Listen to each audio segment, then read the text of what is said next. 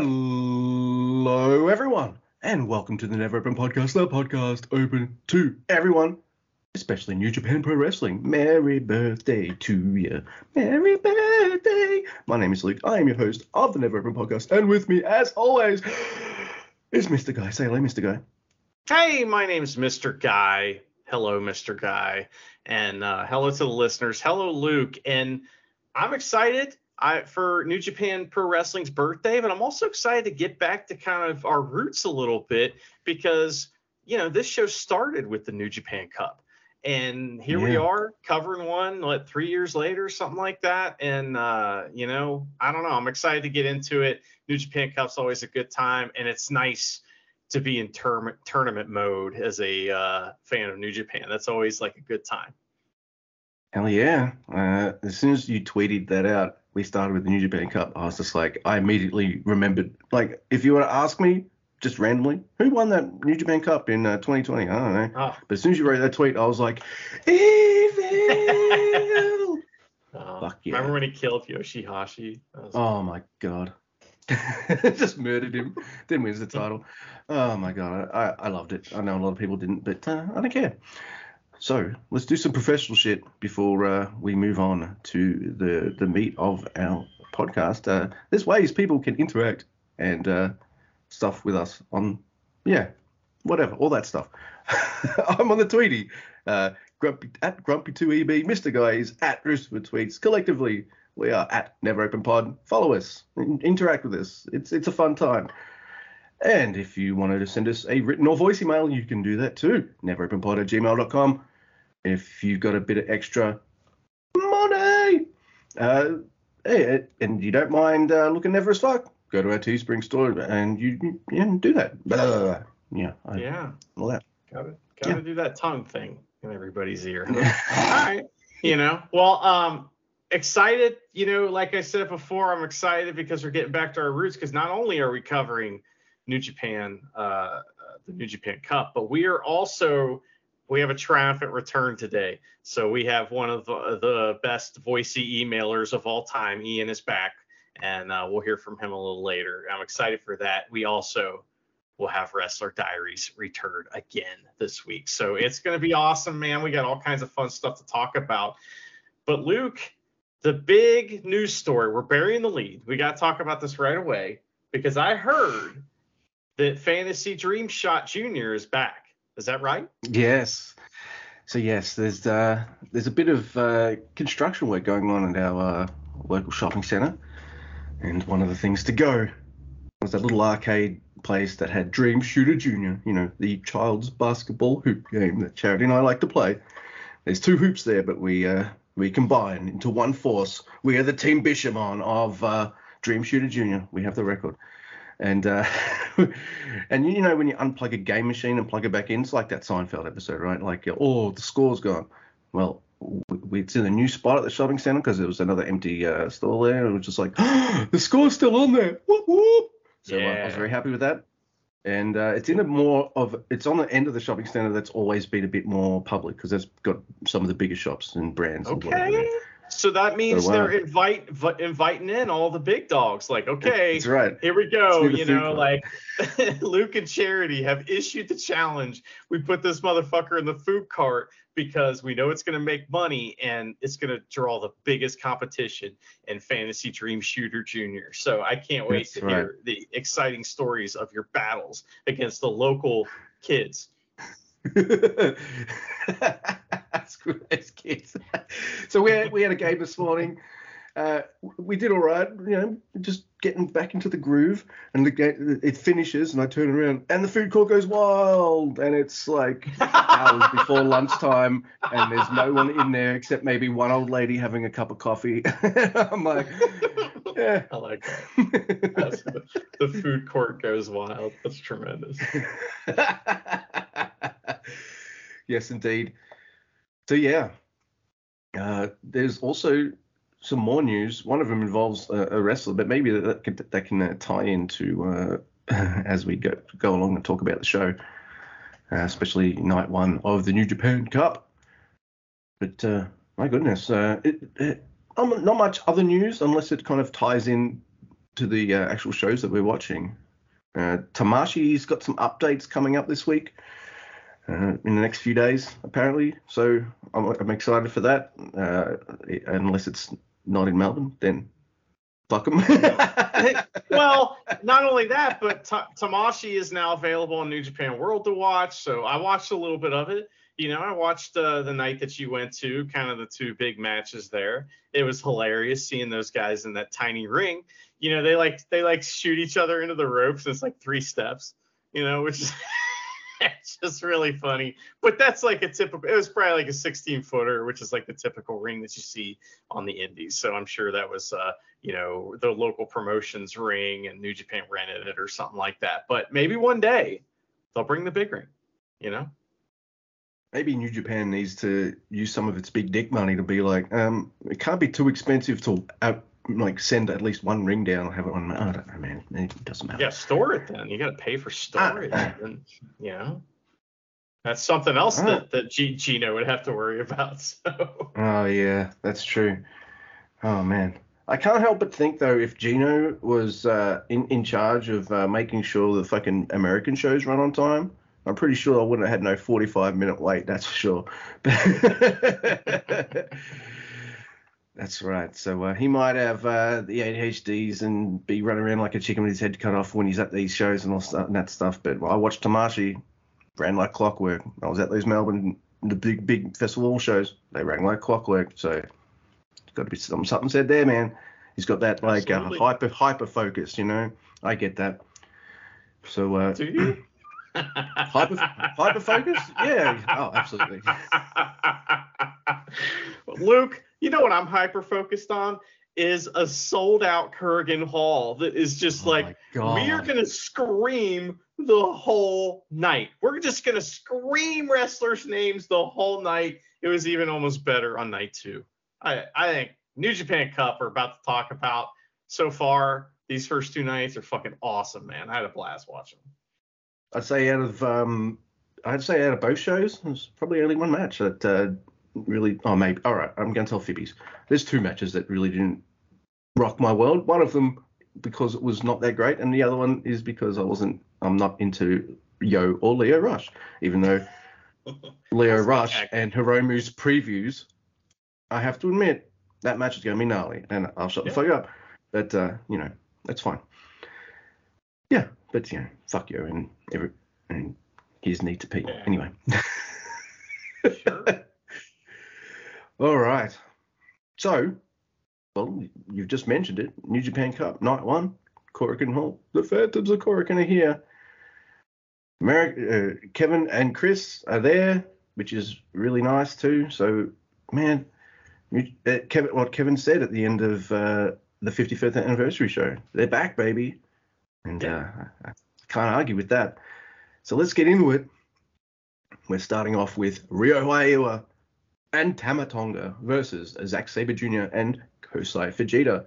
Hey, look, the Never Champ's here. He's here for a while. I like seeing my Never Gold. I'm very happy. And I do like that Tama's. Actually, never, though. I wish he was like never, though. He's not.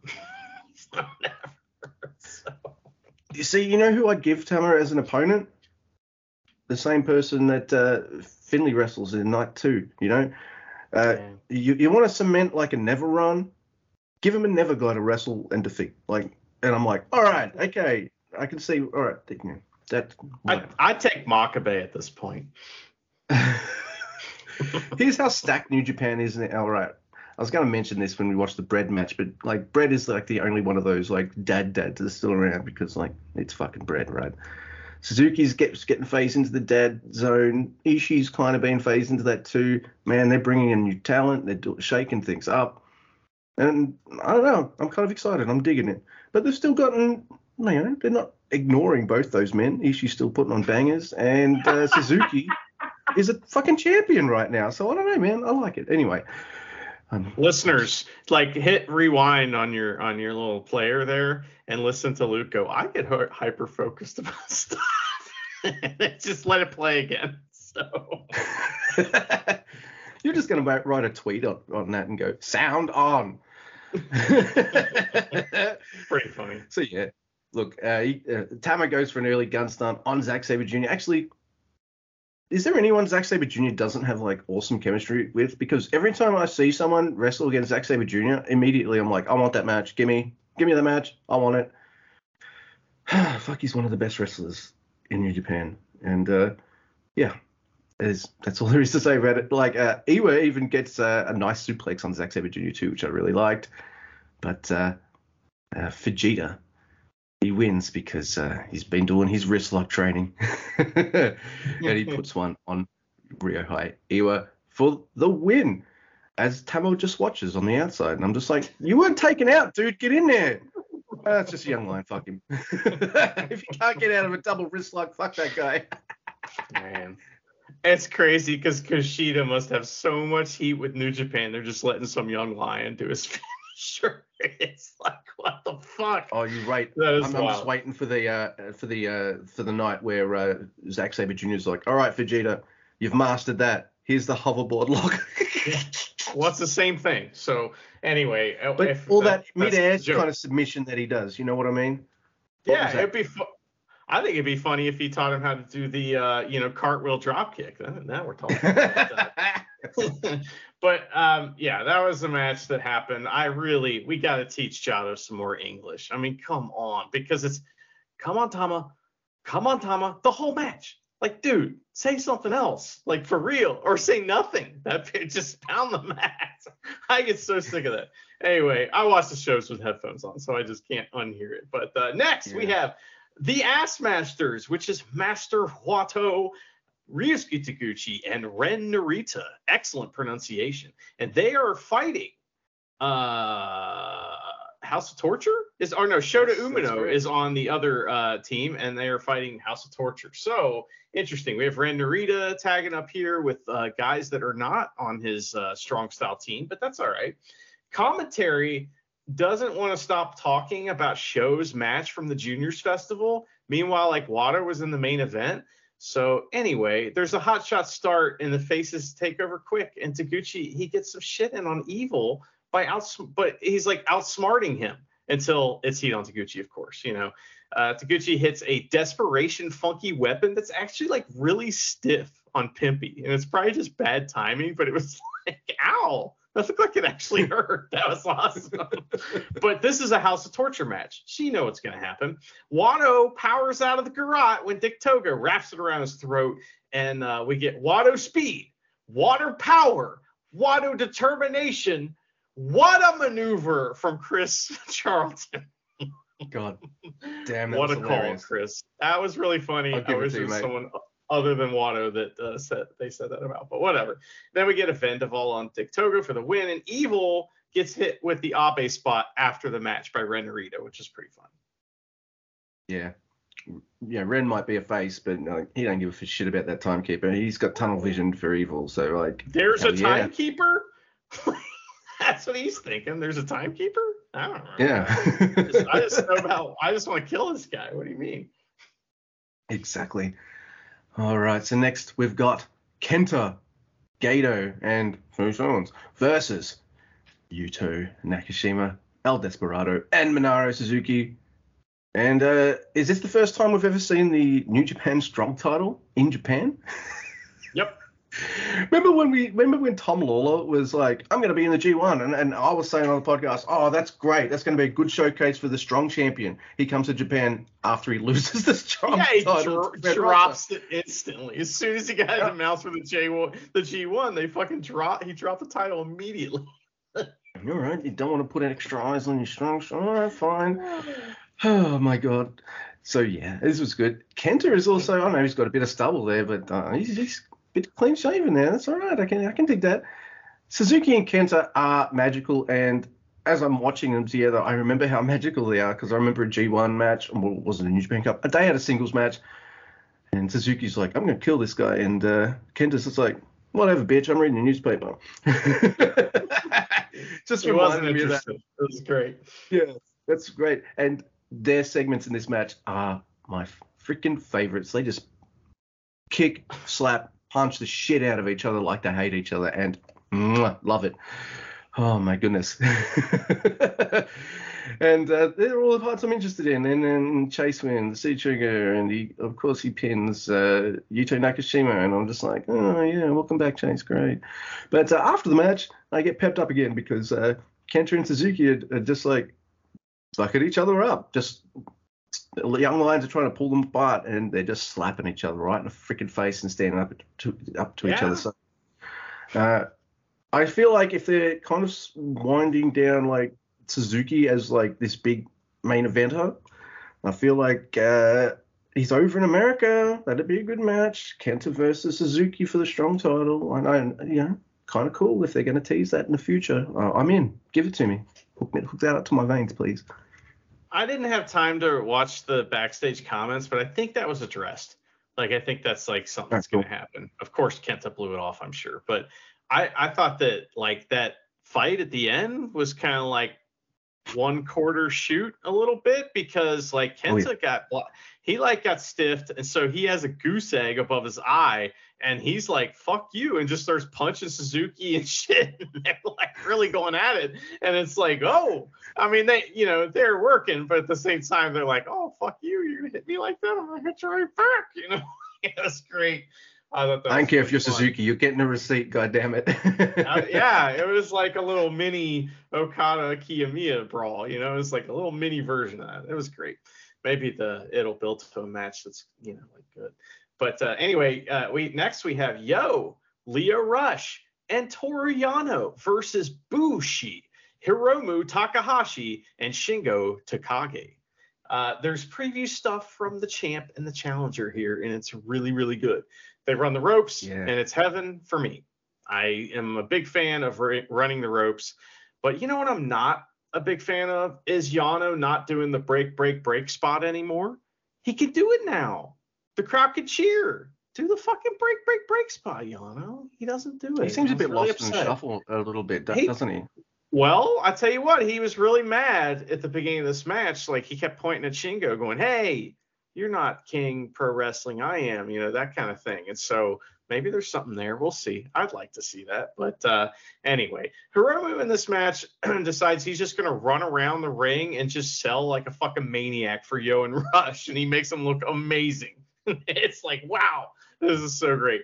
But there's no time for the break spot because this match is way too fast anyway. But it's just a great, really quick preview style tag match. Shingo wins with a backslide on Yano, which is funny. And Shingo, he's showing that he can maybe counter the Ultimate Exodus, which is Hanare's finisher, which I cannot wait to talk about Hanare just in general on this episode. We got some good Hanare stuff this week. So. Hell yeah. Be it interactions and in the bloody ring too. So hell yeah. Can't wait to talk about it. But next we have Kazuchika Okada, Tomoaki Honma, and Hiroshi Tanahashi versus Team Bishamon. That's Haruki Goto and Yoshihashi with Tomohiro Ishii. Now, I'm going to nitpick here just a little bit at the start. It's commentary. Like Kevin tries to paint this picture of Tanahashi and Okada, saying like Tanahashi is not used to being a tag partner, and all this kind of stuff. And I'm like, what? Motherfucking 90% of New Japan is tags. Get out of here. He kind of like corrects himself. He's like, I know that you would say they are 90% tags, but what I am saying is it was like that. The chemistry with one tag partner and all that kind of stuff. Yeah, I get it. Unless it was Yano, because they've done it before. But Chumpy's reffing this, which is nice. Yeah. Look, there's one spot in this match I don't like, and I'm glad that they didn't use it in the tag title match. And I don't like catapults. I know wrestling's fake, but a catapult usually just takes me out of it because it doesn't. No, I don't like him. And Okada tries one on on Yoshihashi, and it looked fucking awful. Other than that, this match is good. I like the idea of what they were going for, though. Okada doing the slingshot, boom, sling blade. So I get what they were going for. This match is great fun, especially when like Ishii and Honma start giving Mr. Guy and I never title flashbacks, and I'm just oh shit.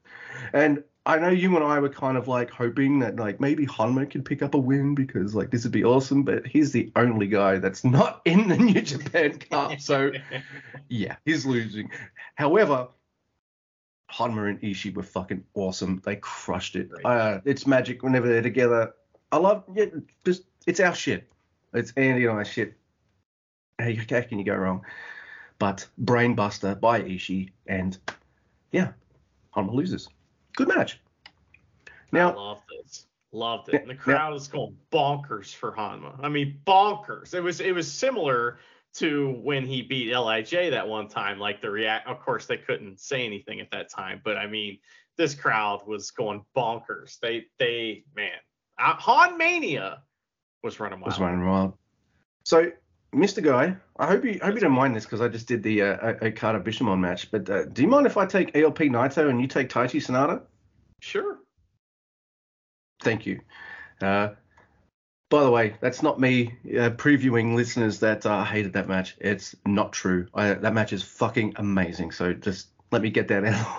But everyone will probably guess what my emotions are like for that match, and I want the match to be done justice. So that's a Mr. Guy match. Thank you, dude. So yes, El Phantasmo versus Tetsuya Naito is our first New Japan Cup match, isn't it? Yeah. Yeah. And man, what a way to fucking start. Dude. This is all right. I want these two to have an off again, on again, off again feud for like the rest of both their times in New Japan for as long as possible. Because if this is what they're going to do together, man, hook that shit up to my veins. What is it with El Phantasmo and Lij? Well, El Phantasmo and everyone really, but he's great. Shingo stuff, his Naito stuff. You know, he's pulling in like creative, absolute bangers with like Shingo and now Naito, who are two of New Japan's top guys. I love it. I know he's losing, but if this is like the preview of what he's capable of with the heavies, come on, man, push this gentleman. But I feel like maybe I'll talk about the match in a tick, but I feel like maybe he needed to lose this match because everyone's speculating about who's going to be the leader of Bullet Club, and if he won, that would kind of muddy the waters a little bit, and that's not the direction they want to go. However, fuck all that story stuff. Let's go into the match. This is Troll City. I love it. ELP comes out. He sees this little kid, and this little kid's got a Lij hat, so he takes it off the little kid and he threatens to like toss it away. And he's an arsehole, but he's not that big an arsehole. If it was an adult, he probably would have tossed that shit. But he puts the hat back on the kid, and it's fine. Everyone's clapping. And man, this match is amazing. Naito goes for a Rana. El Phantasmo just like handstands kind of out of it and does the Tranquilo pose. Then Naito goes, thinks ELP thinks he's going to get dived on, but rather than do Tranquilo, Naito lays on the mat and just starts going. And I'm like, oh my God, this is going to be amazing, isn't it? Yeah. ELP, I love that. He sells hurting his hand by chopping the shit out of Naito, which is really cool. I like it when they do a bit of that with the chop stuff. There's a DDT to the floor. El Phantasmo jumps on Naito from the crowd. We can do that stuff now. And the crowd is eating it up and laughing it up. It's like, oh my God, New Japan's back.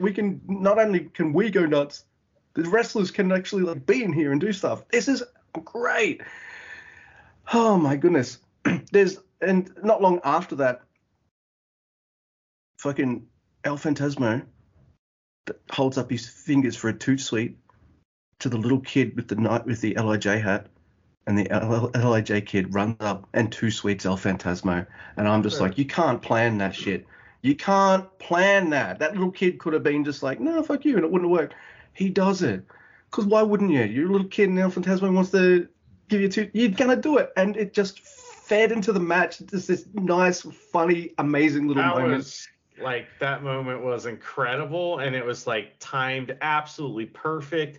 It was like, I don't know, this is some magical shit going on in this match right here. Yeah. I loved pretty much every single second of this bell to bell. Naito puts his jerk off submission hold on, you know, when he's like, oh, I can't get it off. Oh, no, I can get it on, but I can't get it off.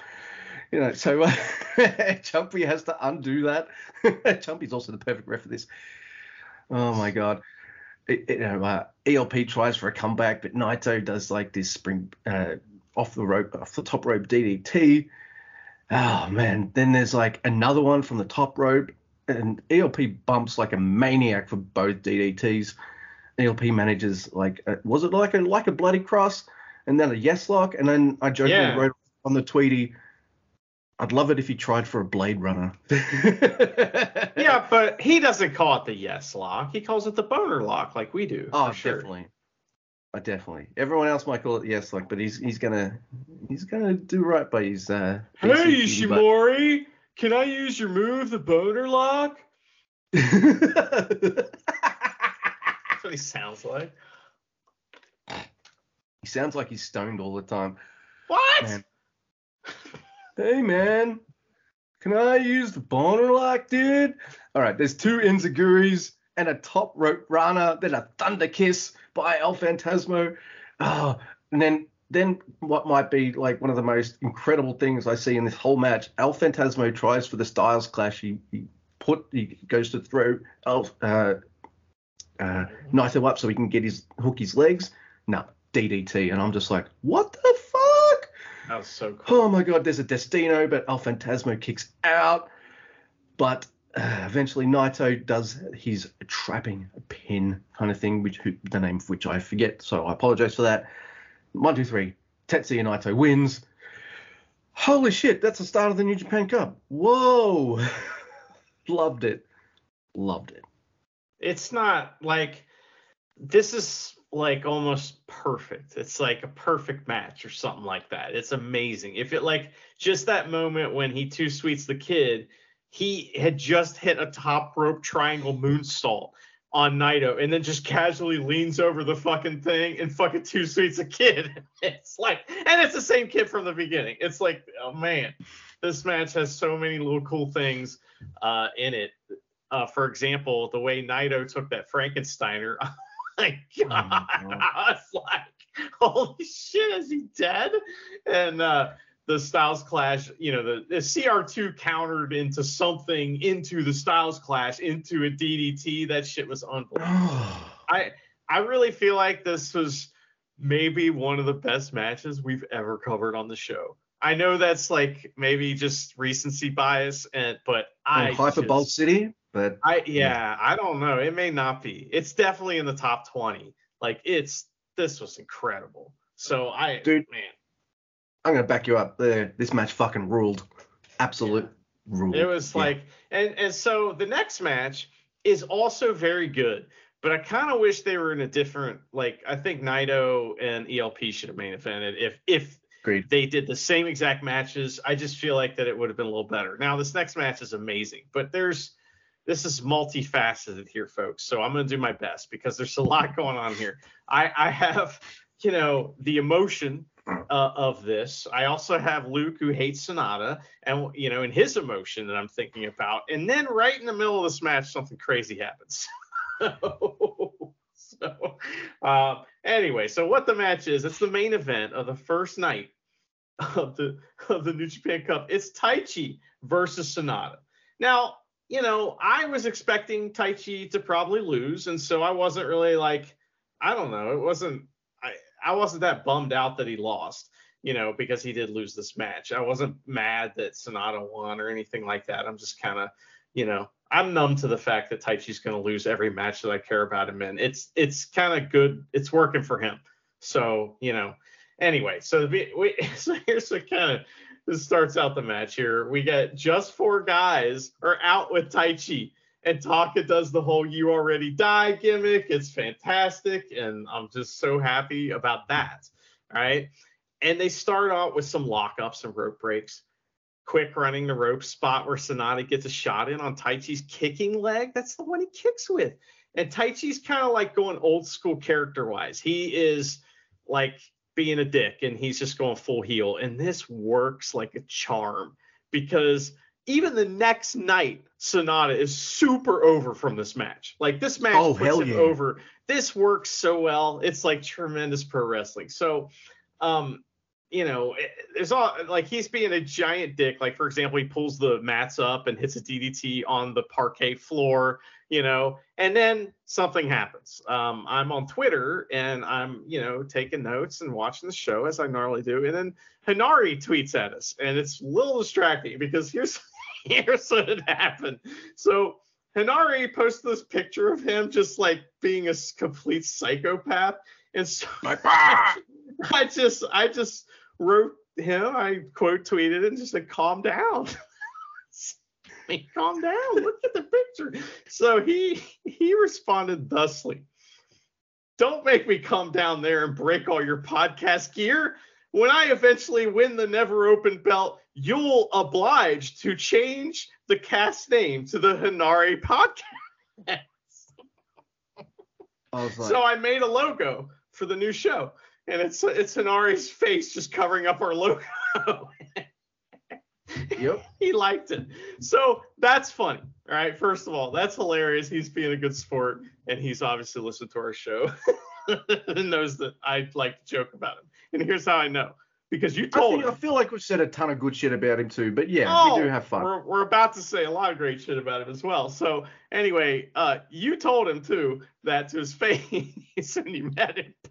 But the funny thing is that he follows the show right after that, right? On Twitter. Then he follows Luke. Doesn't follow me.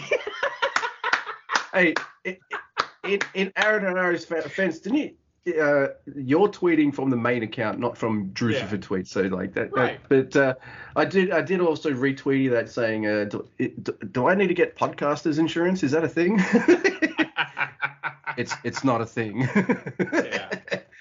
Well, that's just really funny. So that was distracting. That happened right in the middle of this match, right? Oh, and Taichi is just getting, while this is going on, meanwhile, Taichi's just getting heat on Sonata and he keeps yelling at him. He's like, fuck you. And he's so mean, and it's great. And the crowd's like, don't be mean. We like Taichi. Why are you acting this way? And so they're all fired up. And there's this giant Sonata fire up where he takes Taichi to the outside and does a pile driver on the floor, right? It's like the safest pile driver ever, nuts. and I'm not mad about it, but it's awesome. It still looked great, yeah.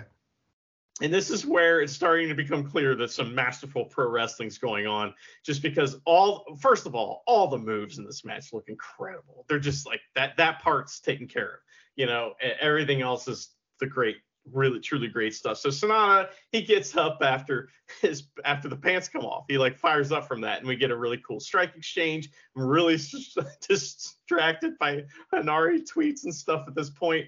But we get crazy near falls galore. Like there's a Gato clutch from Taichi that's at 2.9999 kick out, that's amazing. A bridging dangerous suplex for 2.9999 kick out. And Just Four guys can't believe it. And those guys on the like, that's another thing that really worked in this match, is those guys on the outside being like, what? And losing their minds. Like Taka like climbed up the ropes at one point, started yelling at Red Shoes, that stuff really added a lot. Pacing back and forth, like, yes. Oh my shit.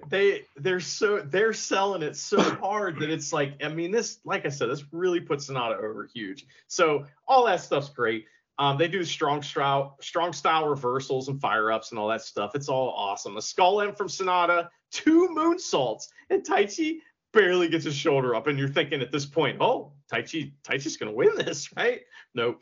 Yeah. Sonata kicks out after a thrust kick from Taichi, and it's definitely 3, by the way, but Red Shoe says no.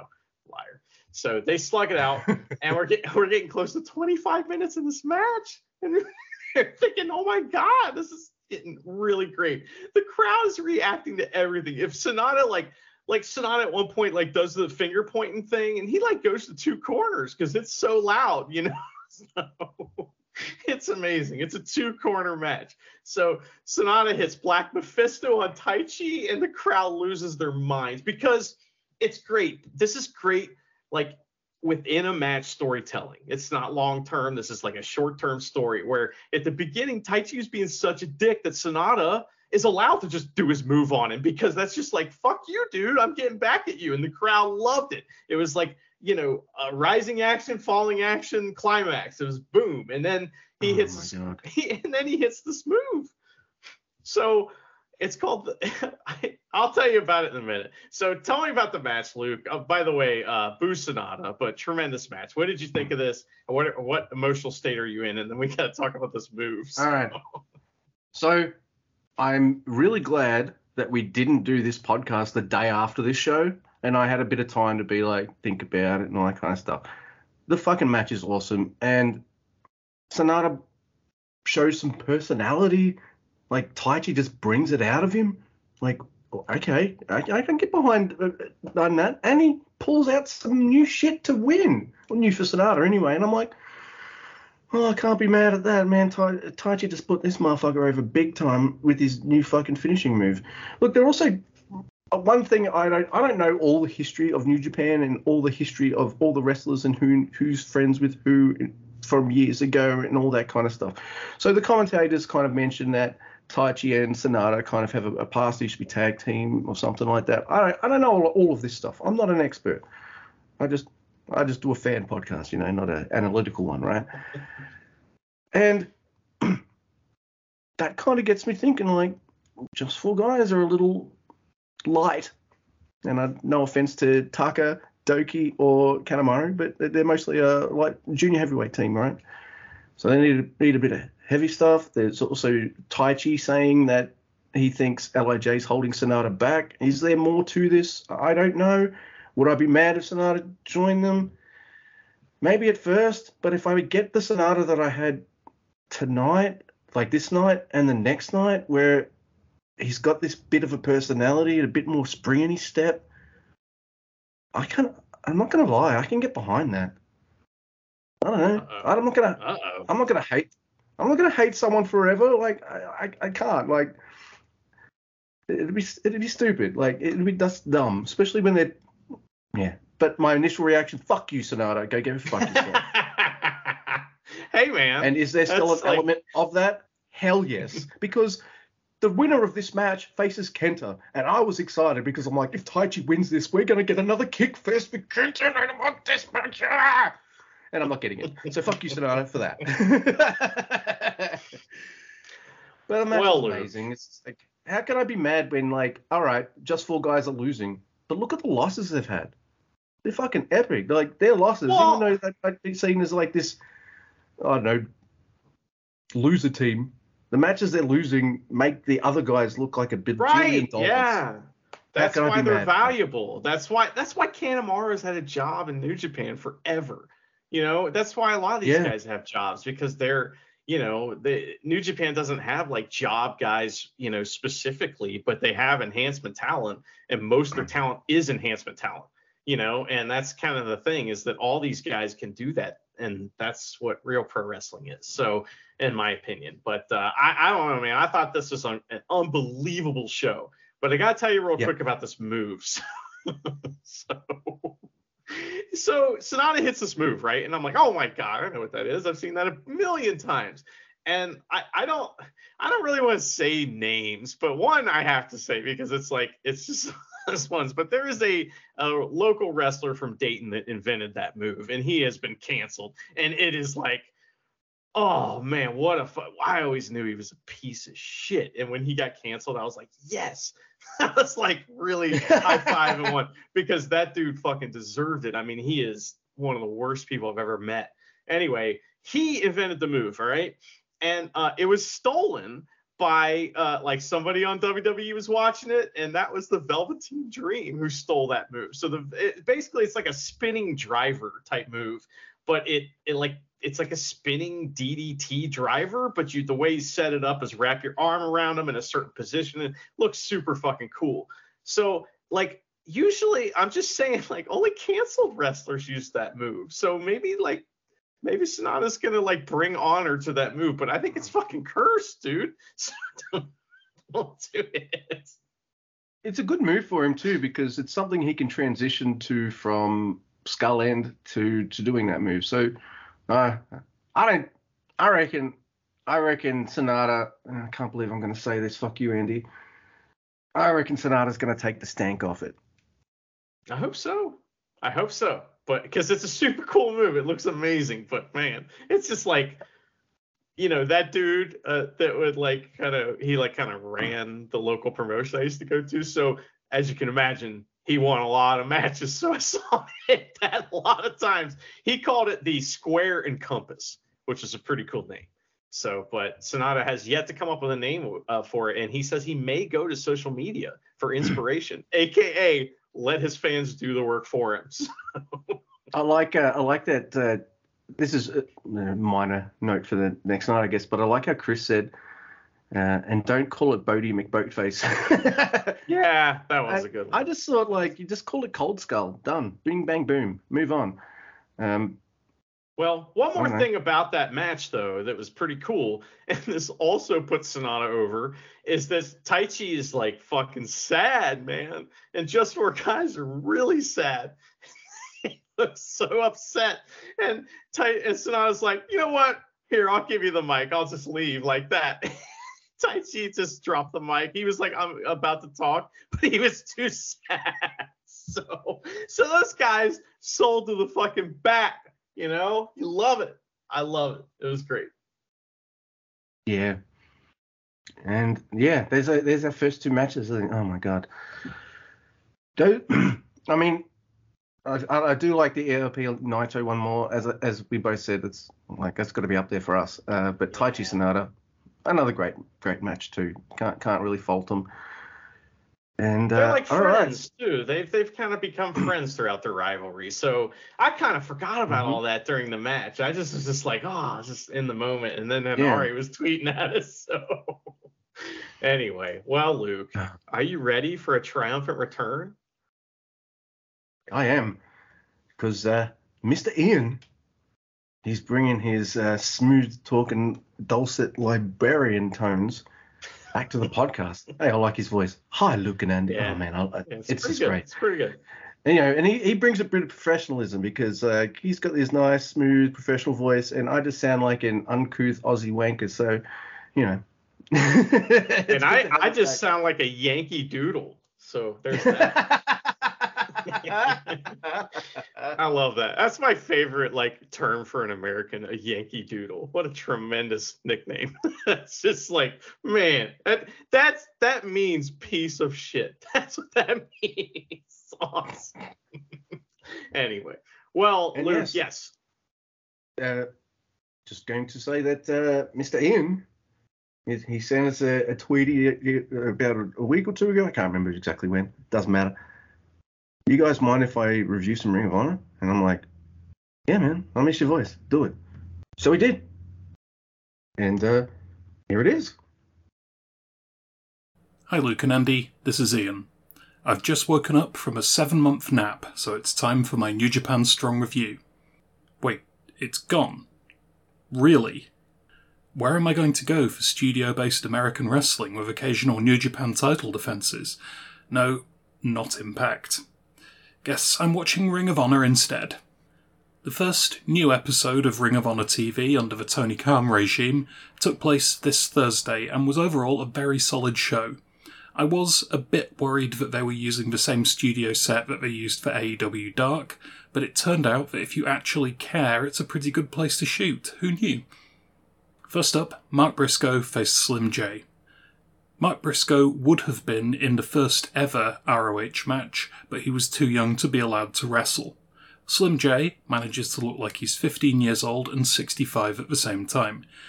The result is more competitive than a squash, and Slim J displays some really solid work in the match, but the intention is to give continuity. This is still ROH, so here's one of the first guys you ever saw in ROH beating up a really old child. Fun match, if super predictable. Following this, we have Tony Deppen being interviewed and reading off a piece of paper and saying he's going to beat Samoa Joe. I love Tony Deppen, but the only way he's beating Joe is if Joe's in both a coma and another country. Next up, the Infantry face the Kingdom.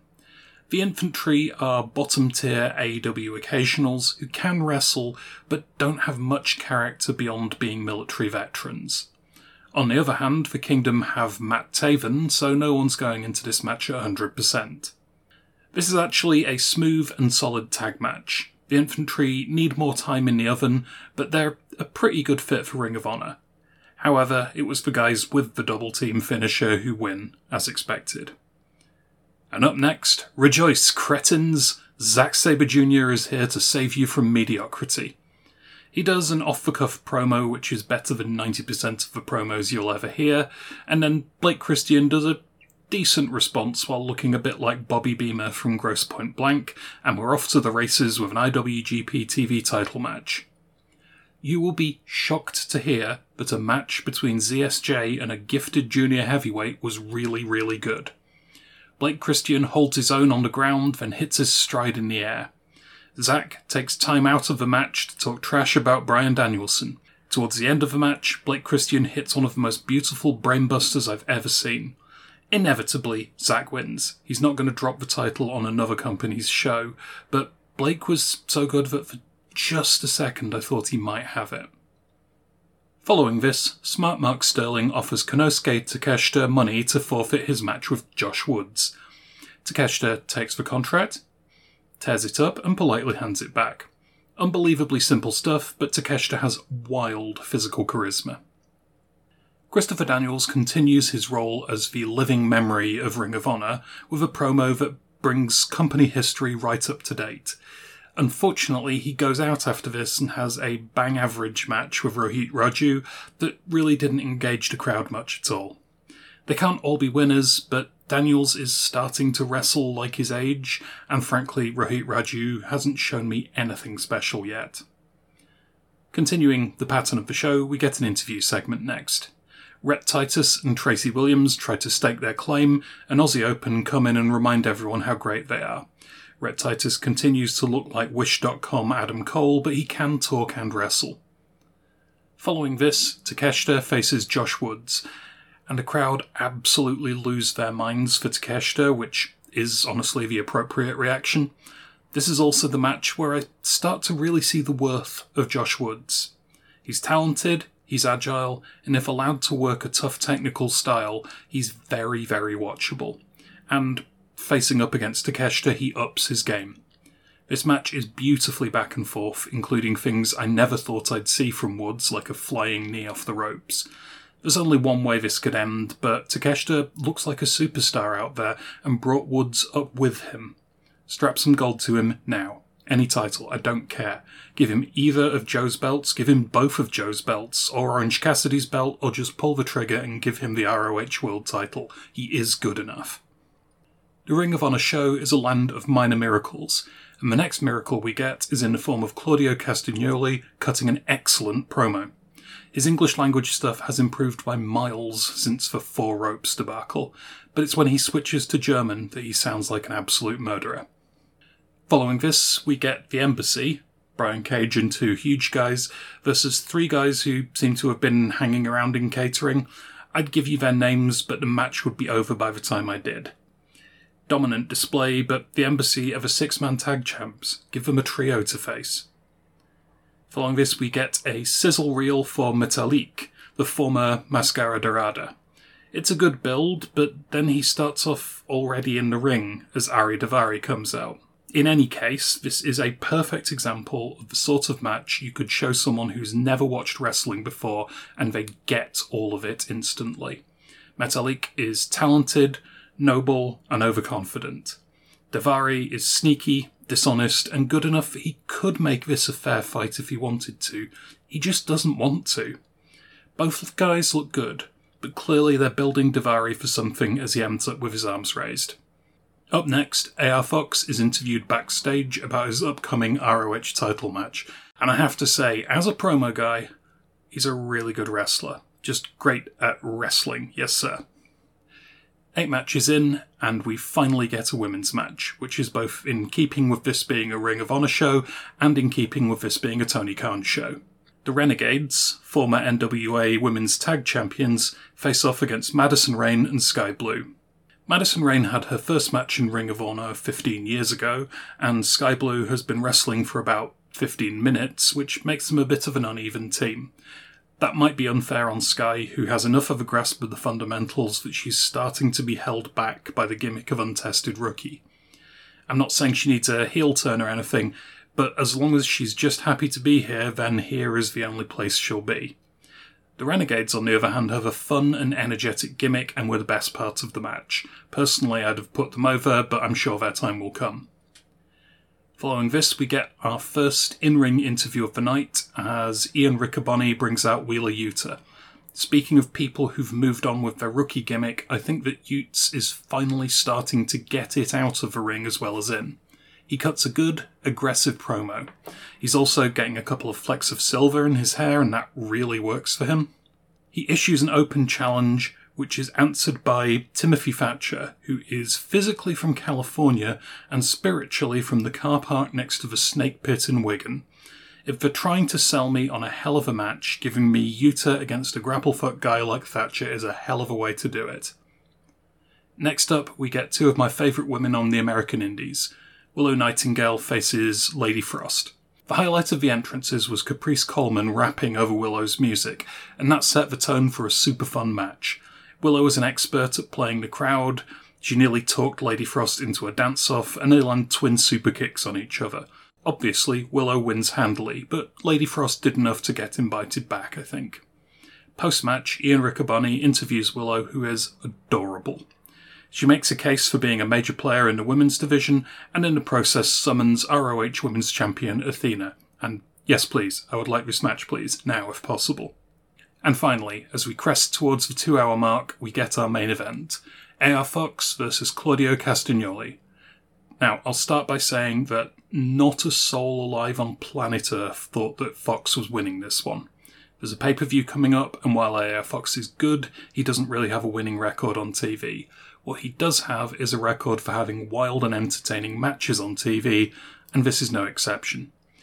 Strangely, it's in this match that I think I fully align to what Tony Khan's ROH is trying to do.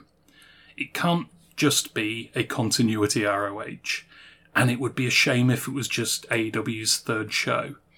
Instead, it feels like Tony Khan is trying to build now what Gabe Sapolsky was trying to build in 2002, only with considerably less dodgy people involved. This version of ROH feels like the top of the indies, a place to go for high work rate matches with stories in service of the matches rather than the other way around. It's also exceptionally physical, as this match showed.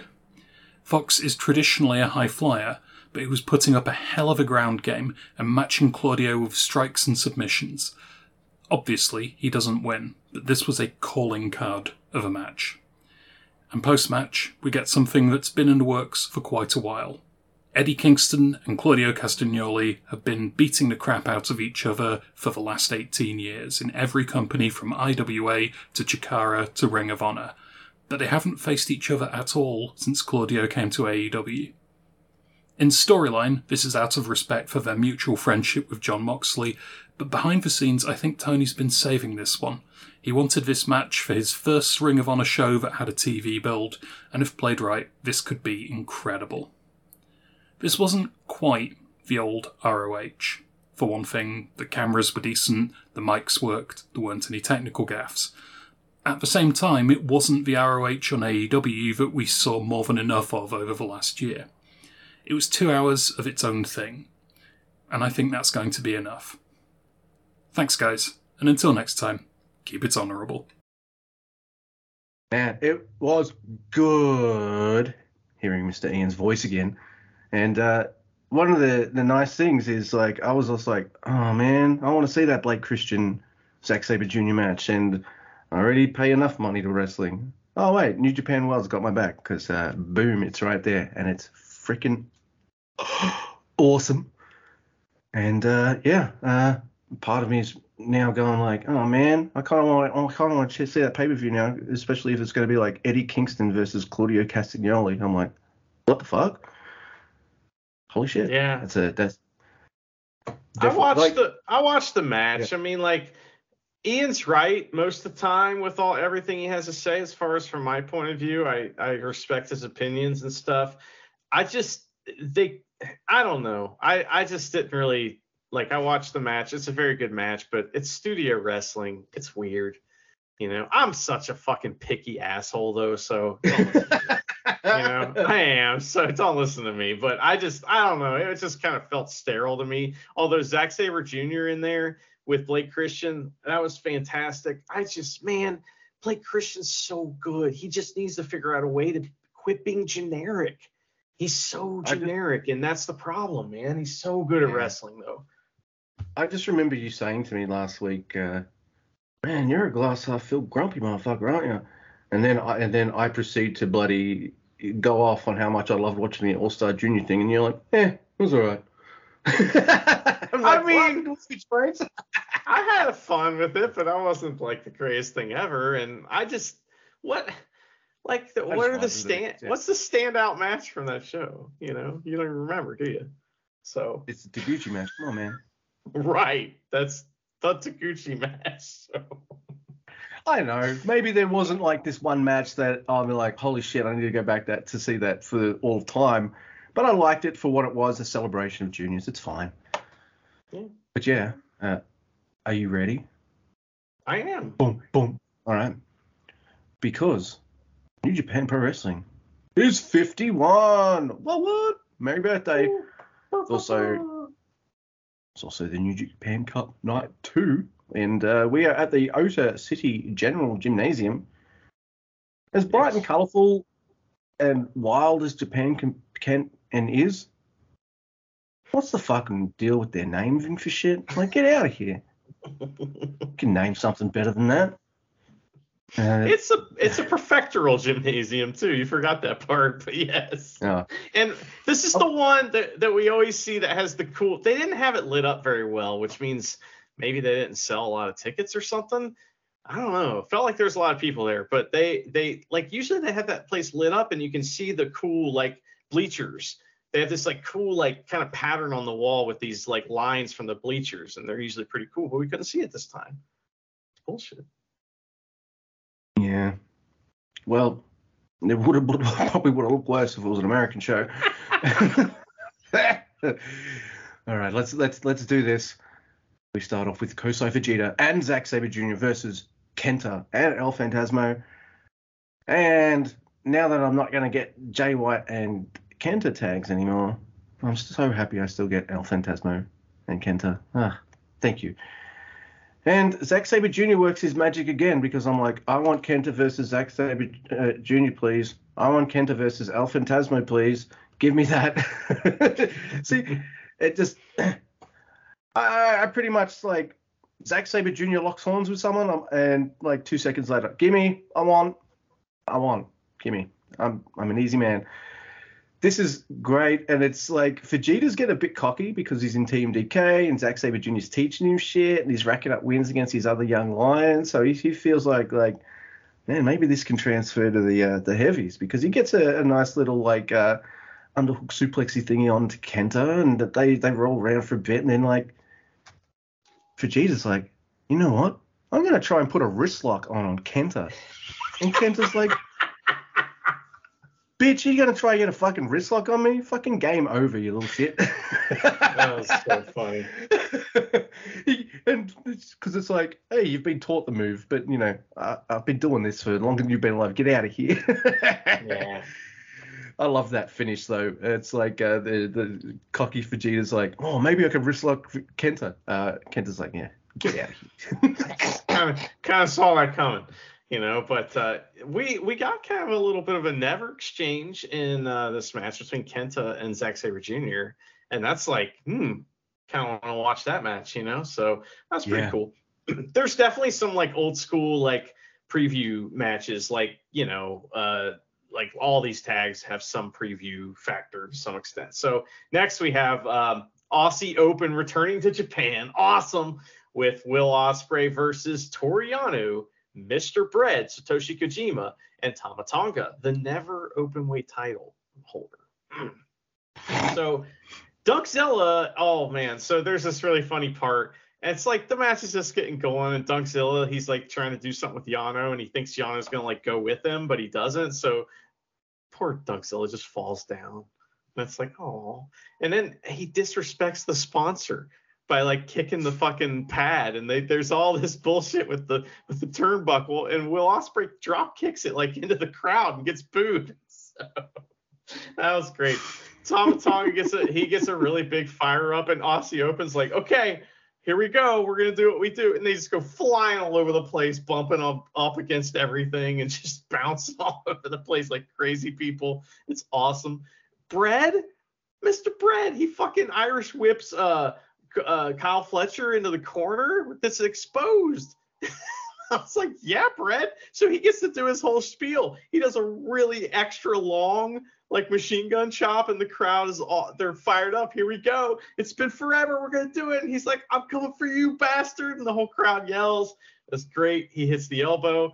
Love that. But United Empire working together very well as usual. We haven't seen this in a little bit, and it's really fun to watch. This is like one of those matches where moves come out of nowhere. Guys come flying out of nowhere to hit strikes that look like they killed people and stuff. So, but Aussie Open, they are undeniable, man. They team up on Mr. Bread, but Koji cutters for both of them.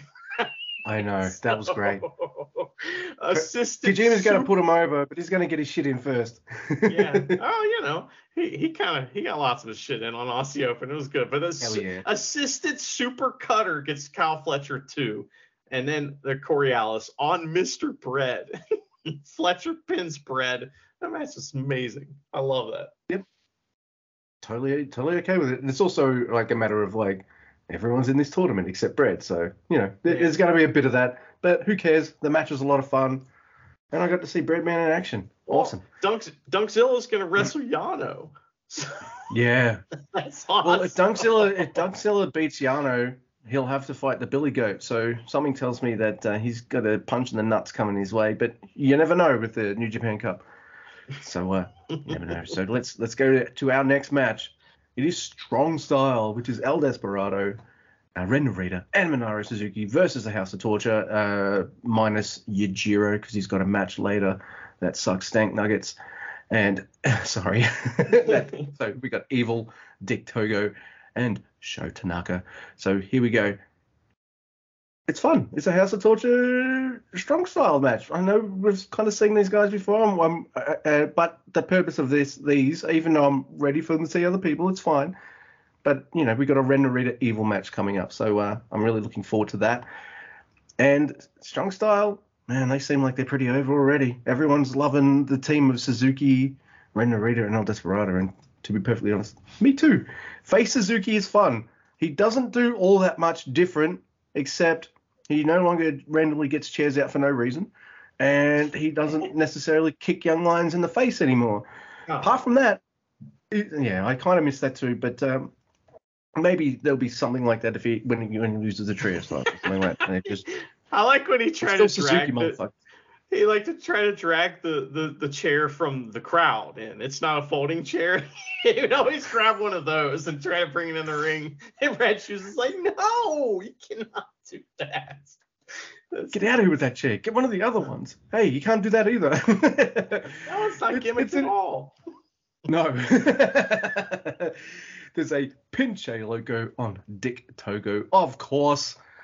And then, but the thing here is, at the end of the match, Evil just grabs a chair and he just goes after Narita with it because, Narita's going to be hard to beat. So he's just like, I'm going to soften this son of a bitch up before our match. So boom, there we go.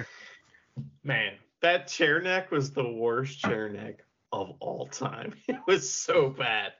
Oh, usually that is like their bodies are positioned a whole different way. So they just weren't lined up and it just did not work. So that was like, but I get it. I get the storytelling. But what makes me happy, Luke? It's when Great-O-Khan is happy. And oh my God, I don't know if I've ever seen him happier except for this next match. Great-O-Khan and Jeff Cobb, also known as Ocon on the Cobb and friend of the podcast, so many ways he can like our tweets, Aaron Hanari versus LIJ podcasting equipment versus LIJ Heavy, Shingo, Naito, and Sonata. That's LIJ Heavy. So speaking of Hanare, so we did get tweeted. Hanare tweeted at us again just in the past couple minutes, and I had posted that picture, of his face covering our logo again in response to local promoter Justin Dortch of OWA fame, who's a tremendous gentleman, and he basically told us a little story about the sunglasses that are from that photo shoot. Aaron Hanare says, "Funny story. I lost my glasses on the way to the tour bus that day, so I had to buy $8 sunglasses from the convenience store across the road before the shoot. And I responded by saying, cheap sunglasses are the most badass sunglasses. And he's responded again. And he says, have had and have lost 13 pairs since that day, including Great-O-Khan's pair, Osprey's pair, and Jeff's pair." He means Jeff. So we're just Twitter buddies with Hanare now. He keeps losing the bloody I'll stop doing that, but that was pretty fun. So anyway, this match is awesome. Great-O-Khan's got his boy back. He's like pointing at him like, you're back. I love it. So he's so happy. Hanare's fucking pissed, and he wants Shingo. So that's kind of one of the big story things that's going on in this match. So it's a brawl. And Great-O-Khan, he cheers for Cobb as he slowly does the rolling gut wrench suplexes. He's like on the apron, just cheering him on, getting the crowd to go, oh, it's so funny. He's just never been happier. But he and Naito wrestle, and it's a little rough. It's not quite great, but it's wrestling. And Sonata is super over when he tags in, thanks to his match versus Taichi. Like, the crowd is losing their mind. He goes to he does both sides of the corner with the ear point. He's like he loves it. It's great. It's nice to see him move his face and have a personality. It's crazy. So anyway, but both teams save their respective teammates right on time. There's a bunch of really cool timing kick out spots that are awesome. It really rules. There's a pumping bomber, but Hanare, he doesn't go down. He just stands there and he's moved out of the way as well, and he's just like, no, I'm gonna eat this. He absorbed it, right? And then another one without running, Shingo hits him and he goes down to one knee, but then gut punch out of nowhere, huge roundhouse kick from Hanare, and then so Shingo hits the ropes to do another, or he gets shot into the ropes or something. He's coming back from the ropes, and here comes Cobb in there fast as a cat. Walks in, hits the fucking Tour of the Islands on Shingo, walks to one side, picks up Naito, throws him across the ring with the spin cycle, and then there's a fucking PK from Hanare. Boom, boom, boom, boom. Streets of Rage. Hanare pins Shingo. The match was incredible. It was so great, and Hanare was a big part of that. Yeah. Look, my notes, I see this match, and I'm like, all right, so we got Brett, Yano, Tama, Billy Goat and Aussie Open. All right, Brett's not in the tournament. He's losing. I see this match. I'm like, who loses this? And then my second note is, it better not be Hanare. Because, that's usually what happens, right? Yeah. And instead they go completely the other way with it. He gets the win. I'm like, yeah, do something with this man. He's hungry for it. Let him show it. So, yeah, awesome match. Surprise ending. That... How do you do a Tour of the Islands out of nowhere? Well, boom, out of nowhere. And he's like, but that's a move that you have to kind of spin around and do. Nah, he did it. Then spin cycle on Naito. It's like, this is nuts. And yeah, so Hanare also has one of the toughest parts of the bracket. I know we're not bracketology guys. That's not us. There's heaps of places you can go for that kind of analysis. But just in terms of difficulty, Aaron Hanare has to beat the King of Pro Wrestling again, and then if he wins that, guess who he has to beat?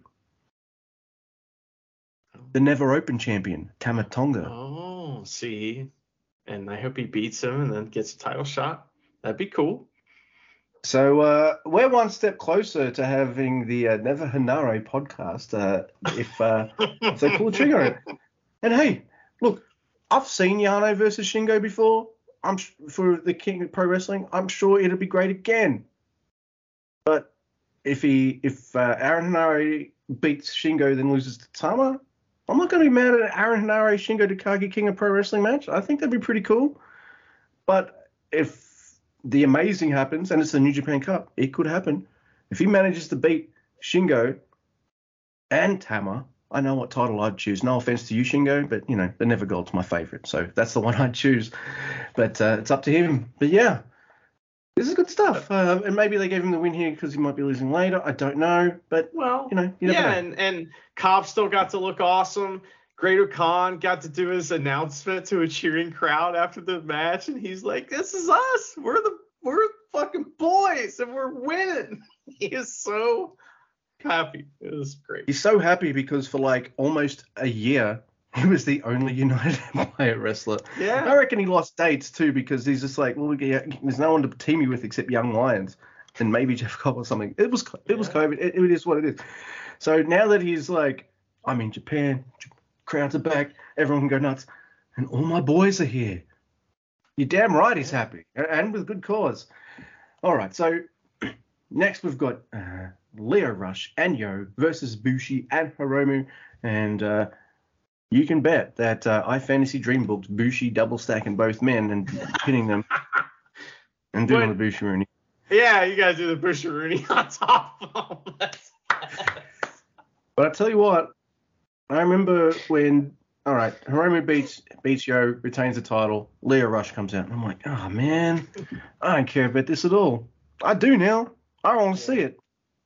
So, I feel like we're pretty decent at that. We got opinions on guys, but when they do some cool shit and starts working, you get excited. All right, I'm invested now. I want to see it because son of a bitch, I want to see Yo versus Hiromu. It's like this match.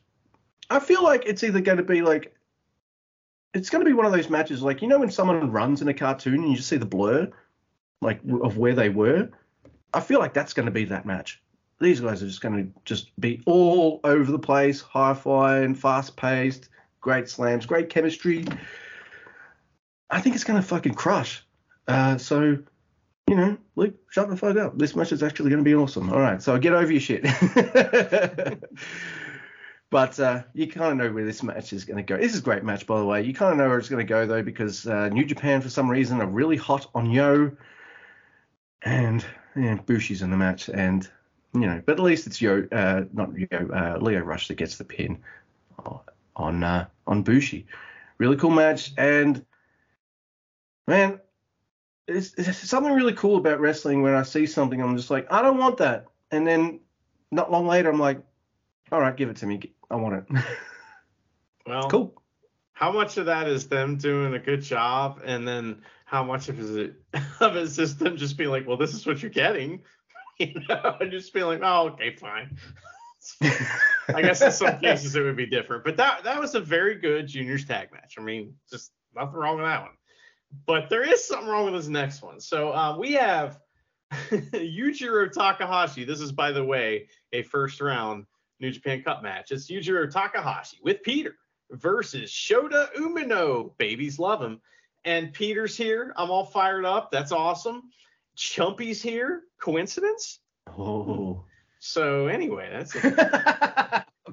that's how bored I was with this match, trying to read into something. But so Shota Umino, he attacks before the bell, hitting one of his drop kicks. It's cool. And but he leaves his entrance pants on, and Yujiro takes over at one point and takes them off and starts whipping him with the pants, which is pretty funny. And then huge, he gets a bunch of heat stuff in for a little bit. It's really boring. And Shota comes back, and we see one of the worst tornado DDTs I've ever seen in my life. I don't know what happened.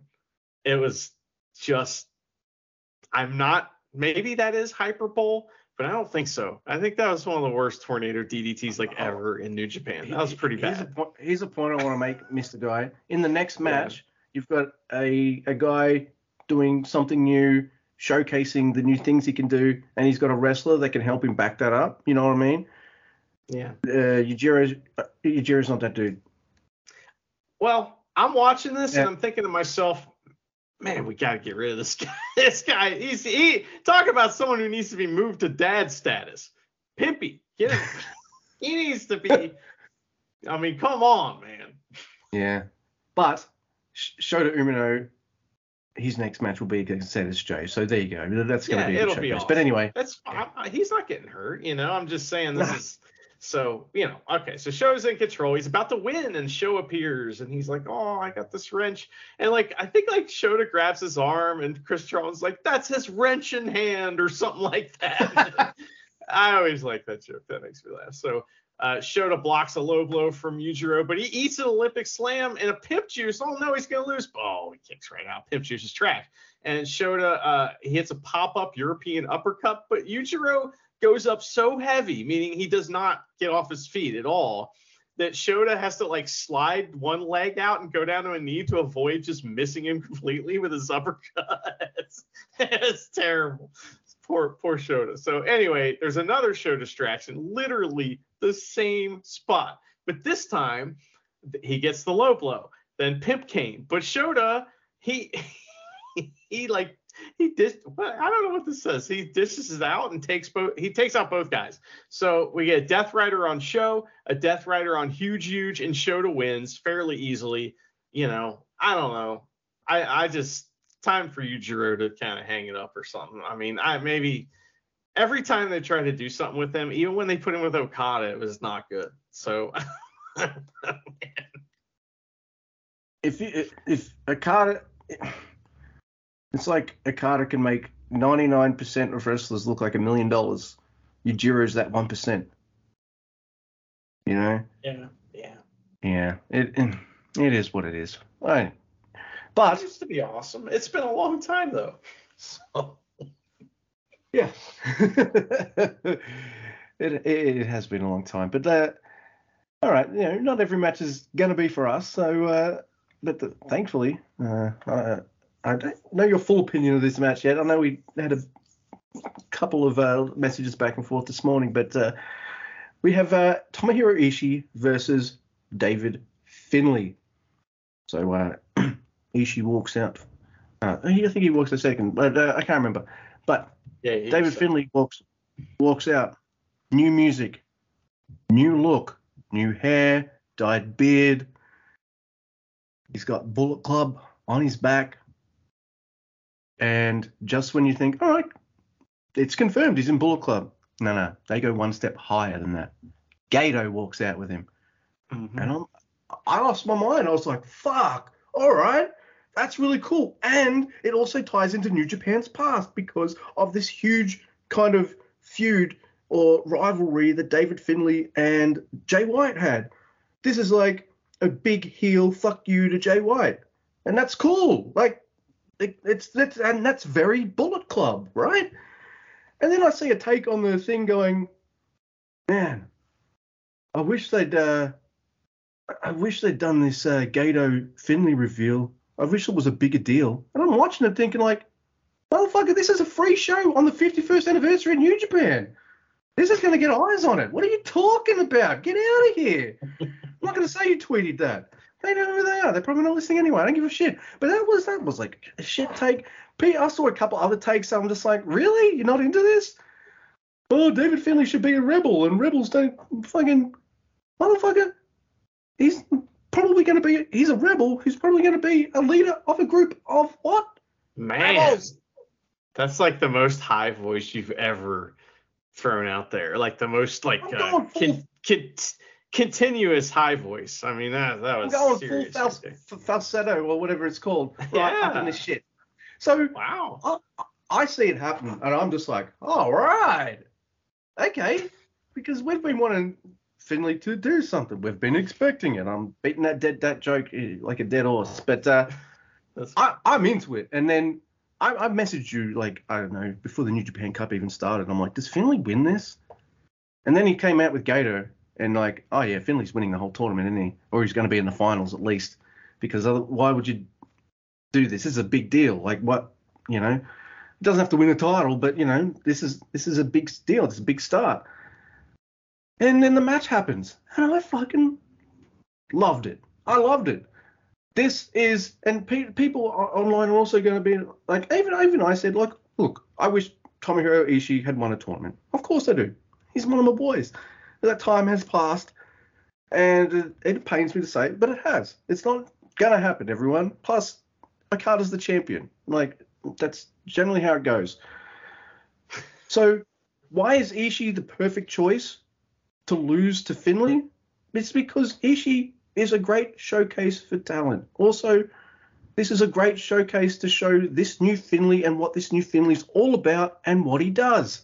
Ishii takes a lot of punishment and kicks out a lot, which means Finlay's got to pull out all these really kind of different combinations, different moves, and all sorts of violence and stuff in order to kind of overcome Ishii and show what he has. Well, plus, who was the thorn in Jay's side always? It was always Ishii, and he used to lose to him all the time, right? All the time. So Ishii, this is just to show that David Finlay's already accomplished the thing that Jay White had trouble with.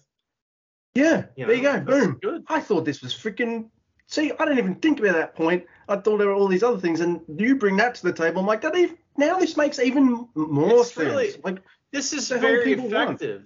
This match is just tremendously effective. I get it if you don't like David Finlay, that's fine. You know, maybe that's why you don't like this segment or whatever, but this is really good pro wrestling as far as like it's effective, it's done properly. I mean, I don't see anything wrong with this. I think this, not only that, you'll get to it, but I mean, as you said before, even I think you mentioned that this showcases him and his new shit like very well, and it's great. I don't know what's not to like about this.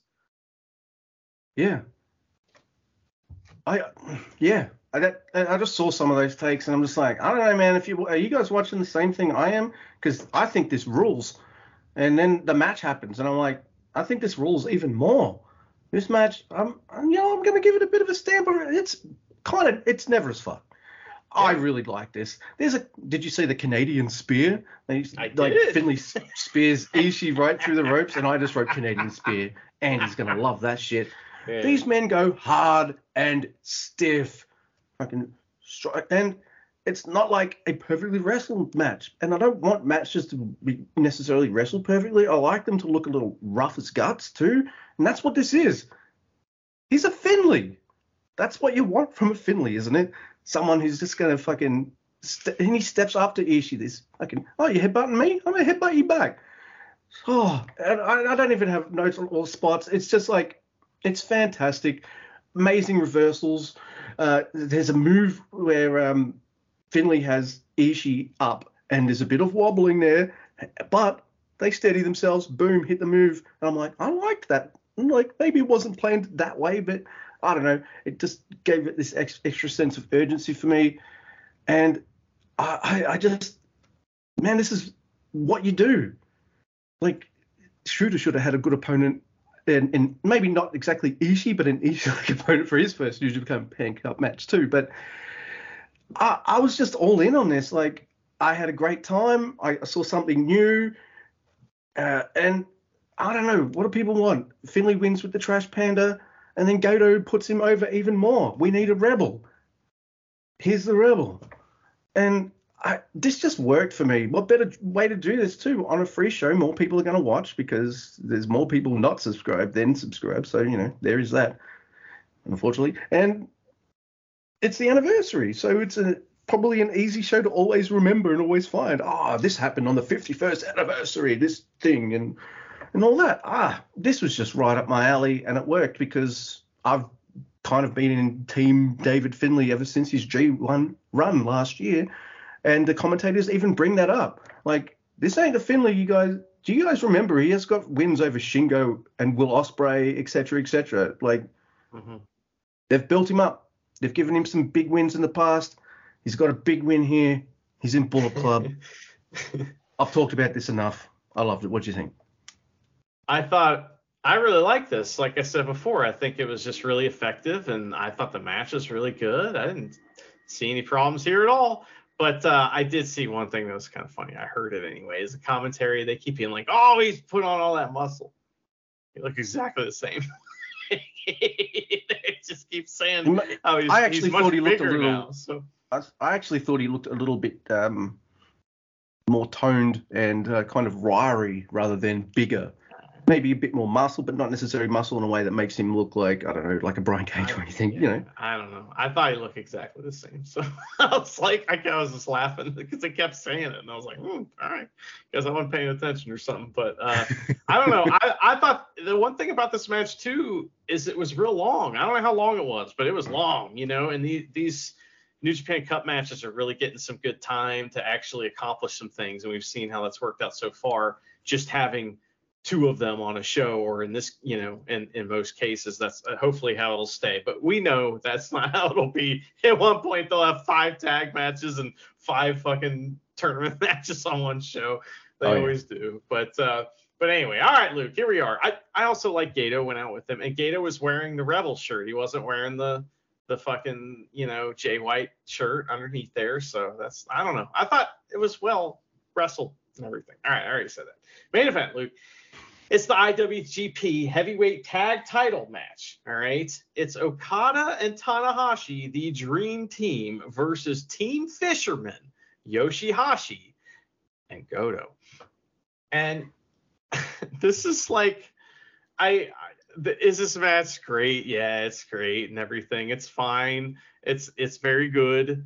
But it's just funny to me because, like, I was more paying attention to the crowd than I was the match at some points during this, because this crowd is losing their minds more than they have the whole night, and they are like continuously losing their minds throughout this entire match. They love Team Fisherman and they love Tanahashi, but they love Okada, so they're just like, they're beside themselves with happiness. We're just going to cheer everyone. White hot, man. This is insane. So Fisherman, towards the beginning, they hit Tanahashi with the war drums, and I'm pissed. I'm booing. Crowd, they thought it was funny. But then I got even more pissed when Okada has to rescue Tanahashi like a bunch of times, and it's like, how?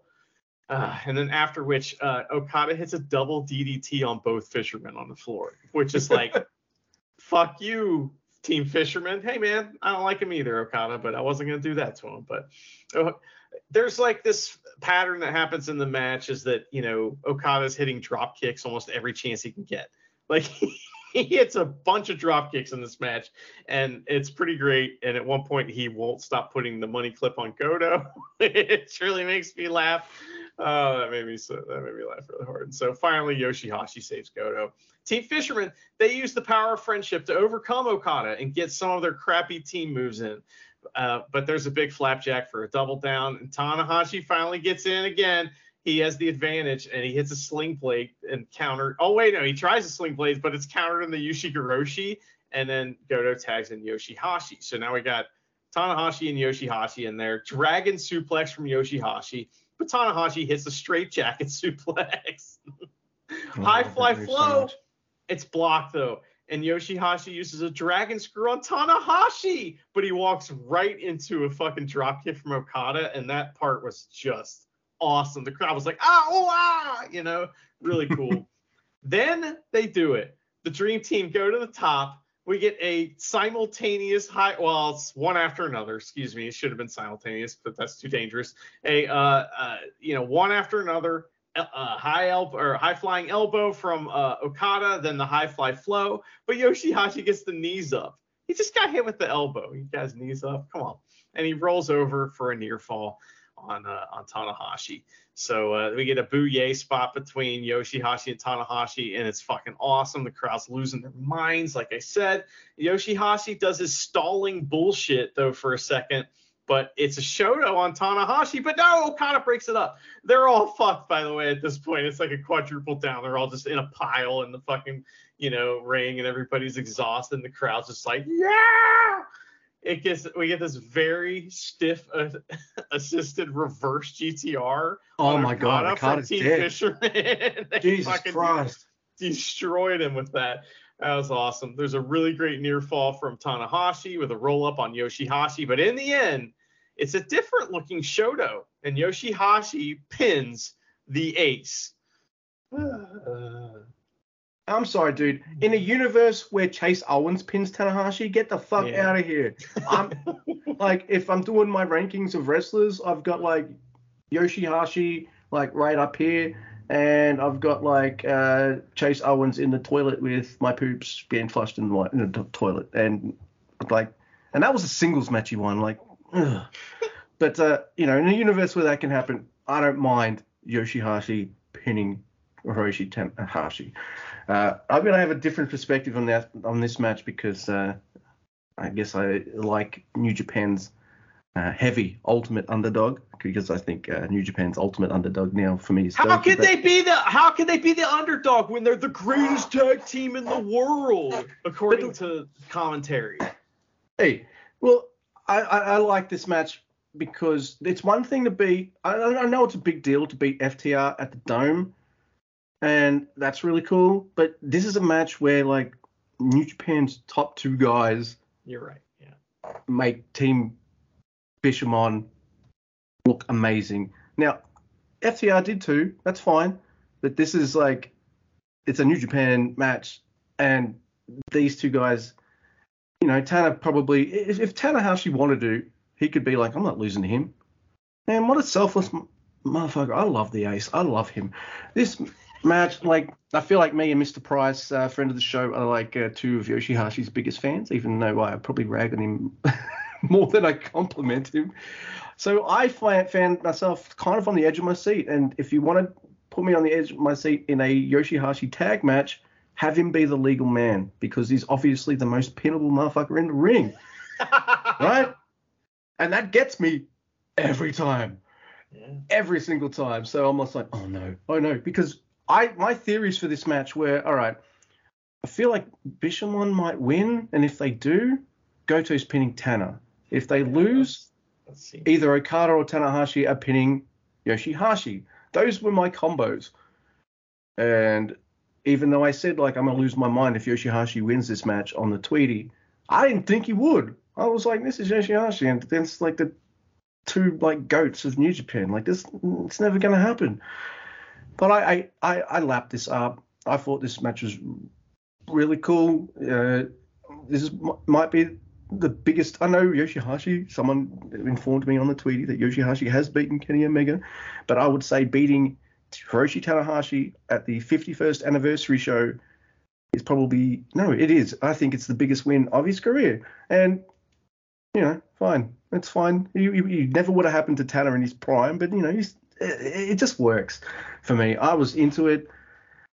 I knew Okada wasn't going to pin. It's just like he's such. I'm all over the place because I was just I'm kind of gushing here and just really enjoying the moment. I feel like I've seen Okada have great moments and celebrations. I've seen Hiroshi Tanahashi have great moments and celebrations. Unfortunately for both of us, we've both seen Hiroki Goto have great moments and celebrations. I know. Terrible. I haven't really seen that for Yoshi. This might be the biggest moment he gets, even though he won at the Dome and he's won like 2 World Tag Leagues and stuff. But I don't know. This is just something different. It was great. I feel like this, more than any other match that Bishamon have had, cements them big time as not only New Japan's premier Japanese tag team, but they're over, man. It's worked. Whatever they did when they put these guys together, whether you like Goto or Yoshihashi, whatever your feelings are on them, I feel like Kevin was kind of right, man. You can't say they're complete stank nuggets. It's worked. The crowd likes them. I like them.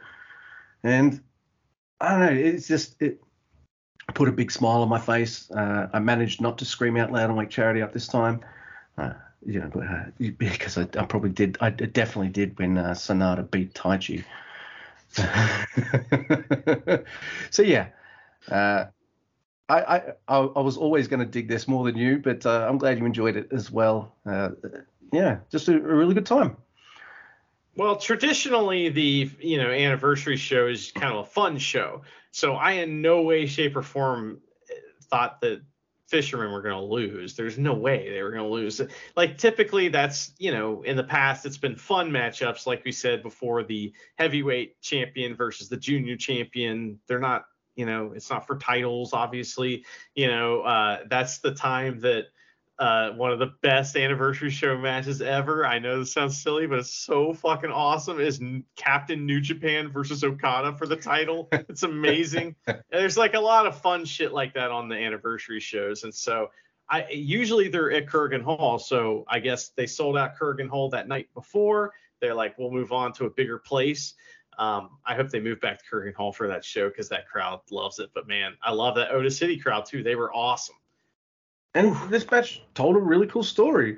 And the story was, in singles, Okada and Tanahashi are whoop these 2 guys' asses every time. Almost every time, right? And But the story here is, all right, you can whoop our asses one-on-one, but we got each other's backs in a way you guys don't have each other's backs, and that's going to be the thing that fucking sets us apart and helps us triumph. Like, I even really like the simple spot of Yoshihashi just hugging Tanahashi at the ropes because he knew Goto was going to come and just clobber Tanahashi in the back. It was nice. I liked it. It was good. Okada and Tana, they can lose and it doesn't affect them at all. No. But this does big things for Bishamon. Yeah, that's awful nice of the Ace, but hell yeah. But yeah, well, Luke, we have something interesting coming up. So next show, I guess, is in 2 days. I guess it's on the 8th, I guess, Wednesday. Mm-hmm. So we have they're going back to the Big Palette, which if you want to know what the Big Palette is, you got to tune into our next episode to find out all about that. The Fukushima Big Palette's a cool deal. So anyway, but we have to look forward to the Mark Davis Donkzilla versus Toriano match, and then the main event is Rey Narita versus Evil. So that's the next show we'll be covering, and that sounds like that's going to be a lot of fun. Yep. And then there's Friday, Saturday, Sunday as well. I won't go through all the cards, but yeah. Tournament mode, man. It's definitely tournament mode, mate. And I'm really excited. New Japan's they're starting to fire on all cylinders, and it's really hitting for me. I'm just super excited about motherfucking New Japan, which is good because I think it makes our podcast better too. It does. I feel like we've always been kind of decent, but when a product is good, I feel like a podcast show is better because then the fans are more excited to talk about it. I don't know. When it's really bad, sometimes that's awesome too. But New Japan's really, really bad. But you know what's been sometimes really bad, but mostly really good, Luke? Wrestler Diaries? Yes, my friend. So Jay, a friend of the show, has been sending us a Wrestler Diaries. You have to be a member of the New Japan Pro Wrestling Fan Club thing. And we're not. I think Mr. Andy has spent enough time with New Japan. So, but Jay is nice enough to have access to this, and she'll send us like a random diary entry from one of the wrestlers who do those things. We've done Wato, Yo, Hiroki Goto, Kanemaru, and one other one that I'm totally blanking on. No, I said Wato first. Did you? But sorry. Yeah, but it's easy to forget. And I think Kanemaru, who's like going to firebomb something with a Molotov, but not really. Well, today, we're going to read out a diary entry that was sent to us by the Holy Emperor himself. So this is kind of like scripture, right? Yeah. It's Taichi. And it is another one of those ones where, hey, it's done in a very talky way, which helps us. And is, oh, wow, this is going to be a fun time. So it's dated February 18th, 2023. It's called, it's episode 145, titled Love That Watches Over Love Life. Mm-hmm. So it's a little Englishy, but who cares? We love us some Taichi. It is a two-hander, so what I want to ask you, Mr. Guy, is do you want to be this gentleman named, or lady, I don't know, Okamoto, or do you want to be Taichi? Well, I mean, when faced with the question, I don't care who the other person is. It's like, do you want to be or do you want to be Taichi? I want to be Taichi. Like, this is a true statement. I thought that was a bit of a no-brainer, but it's always good to ask first. So, without further ado, because Okamoto does start this off, all right, here we go. February 18, 2023, Okamoto. Taichi-san, thank you for your time today. After your match in Sapporo, you are off until the start of the New Japan Cup. Your first round match will be against Sanada. How do you feel about that? I just like to say that it's no big deal. I feel like I'm really destined to fight Sanada again. It's our destiny to do it again. I'll live it for the destiny, I guess. I see. I think that this upcoming tournament will greatly affect the fortunes of Just Four Guys, so I have very high expectations for it. Anyway, you have had about a month off ahead of your first round match. How are you managing your physical condition? I'm not working out at all. I'm too busy with YouTube these days, especially this month. And taking advantage of this time off to experiment with like a few things.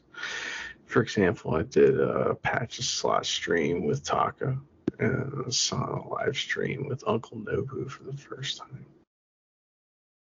I kind of want a Goto sauna live stream. That's going to be wild. But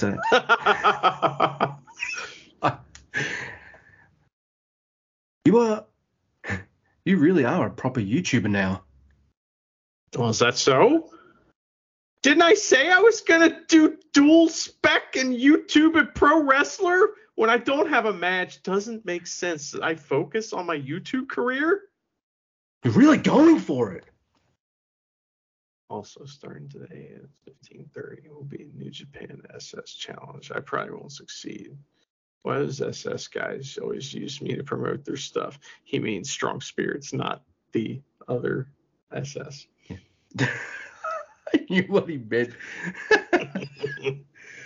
Because you work for New Japan and you're the perfect person to do it. Anyway, sounds tough, but actually it seems pretty fun too. Please be careful not to get too burned out, both physically and mentally. Don't worry, I'm prepared for it. Even if I run out of ideas for what to do on a stream, I have a backup plan. Something will really make a buzz. Is that so? If you're that confident about it, why not do it already? That's right. Let's get this stream trending right away. Hey, Okimano, let's go eat conveyor belt sushi. And please don't tell me your Taichi and Akimoto's reputation go up in flames after posting a video of themselves doing something unreasonable at a conveyor belt sushi restaurant. They were made social media pariahs. This is a reference to a recent news story in Japan. Explain the joke. So I just always picture that Taichi doesn't care so much that he won't even speak loud enough for people to hear him. Oh my god, I'm really loving these diaries, and oh man, and I guess like every week I used to be like, it's not even about wrestling anymore, and they're actually diaries. There's also links in this diary to like, I guess. Wait, I hope they're Strong Spirits one. Wait, is one of these the sauna live stream? What are they doing there for the sauna live stream? Do they play Strong Spirits as well? Or?